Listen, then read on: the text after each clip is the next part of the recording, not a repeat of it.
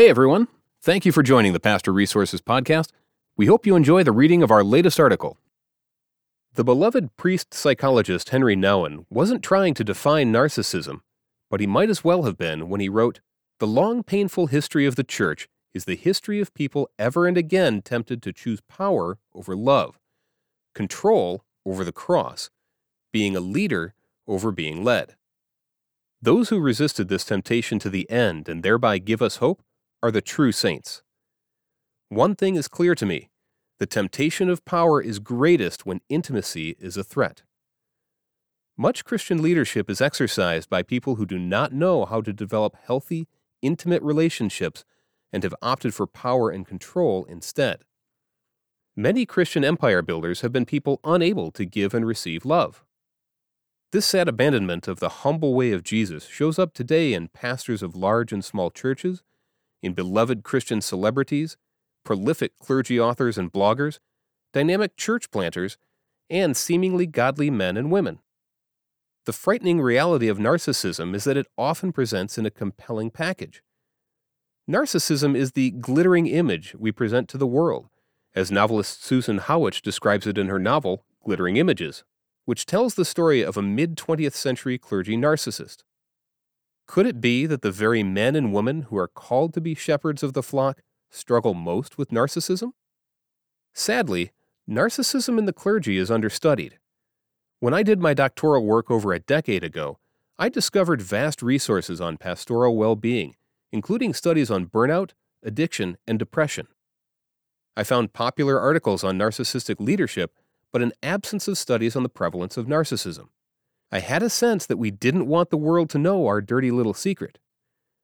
When I started doing psychological assessments for pastors and church planters, I saw that narcissistic traits were often presented as strengths. Narcissism can be interpreted as confidence, strong leadership, clear vision, a thick skin. A colleague of mine often says that ministry is a magnet for narcissistic personality. Who else would want to speak on behalf of God every week? While the vast majority of people struggle with public speaking, not only do pastors do it regularly, but they do it with divine authority.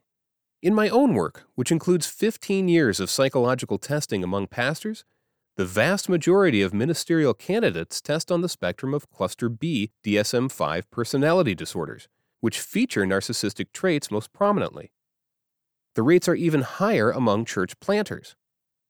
Elevations on the narcissistic spectrum are coupled with testimonies that include fear of major failure, often moral failure, profound shame, and secret addictions.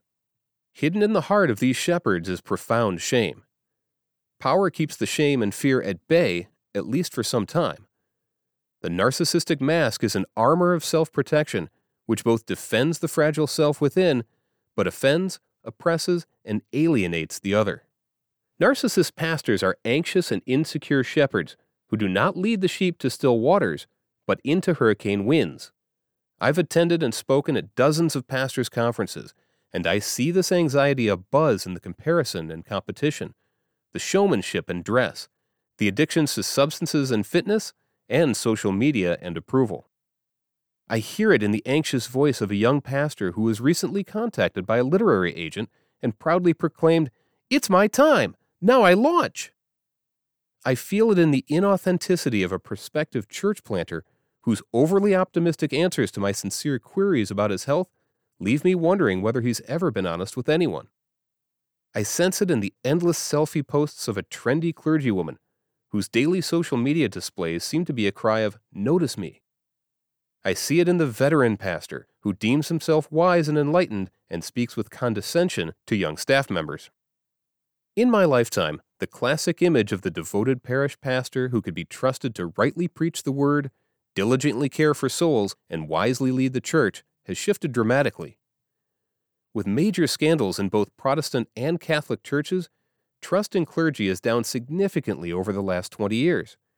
Clergy trust has, quote, dropped steadily since 2009, down from a high of 67% in 1985, the pollster reported. Pastors are now seen as less trustworthy than judges, 43%, daycare providers, 46%, police officers, 56%, pharmacists, 62%, medical doctors, 65%, grade school teachers, 66%, military officers, 71%, and nurses, 82%.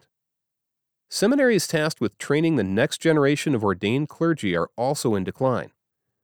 Amidst scandals ranging from televangelists to Catholic priests to megachurch superstars, the pastorate is no longer seen as a noble vocation as it once was. Given this general decline, there is even greater pressure for those pursuing ministry to be good enough, smart enough, winsome enough, inspiring enough, and confident enough to bring revitalization, start new churches, and draw the de-churched back. The vocation of parish pastor is not as sexy as it once was. Interestingly, in my earliest years in ministry serving as a hybrid pastor-therapist, I was often asked to write references for prospective planters. My warnings about their narcissism were often read as recommendations of their gifts to inspire, their quick wit, strong leadership, charisma, charm, and influence. In retrospect, I see the damage done by those deemed ready to lead and plant churches. In too many post-denominational ministry networks today, where traditional ordination processes have been abandoned, young leaders are snatched up and deployed without proper training or soul formation, simply because they've been successful in other arenas. We've not yet learned, but as stories of damaging narcissism increase, and as social media serves as an amplifier for victims' voices, we may be approaching a reckoning. Taken from When Narcissism Comes to Church by Chuck DeGroat. Copyright 2020 by Chuck DeGroat. Published by InterVarsity Press, Downers Grove, Illinois. www.ivpress.com. Thanks again for listening to the Pastor Resources Podcast. To read all of our articles, head over to pastorresources.com, and don't forget to subscribe to our podcast for more articles and special interviews.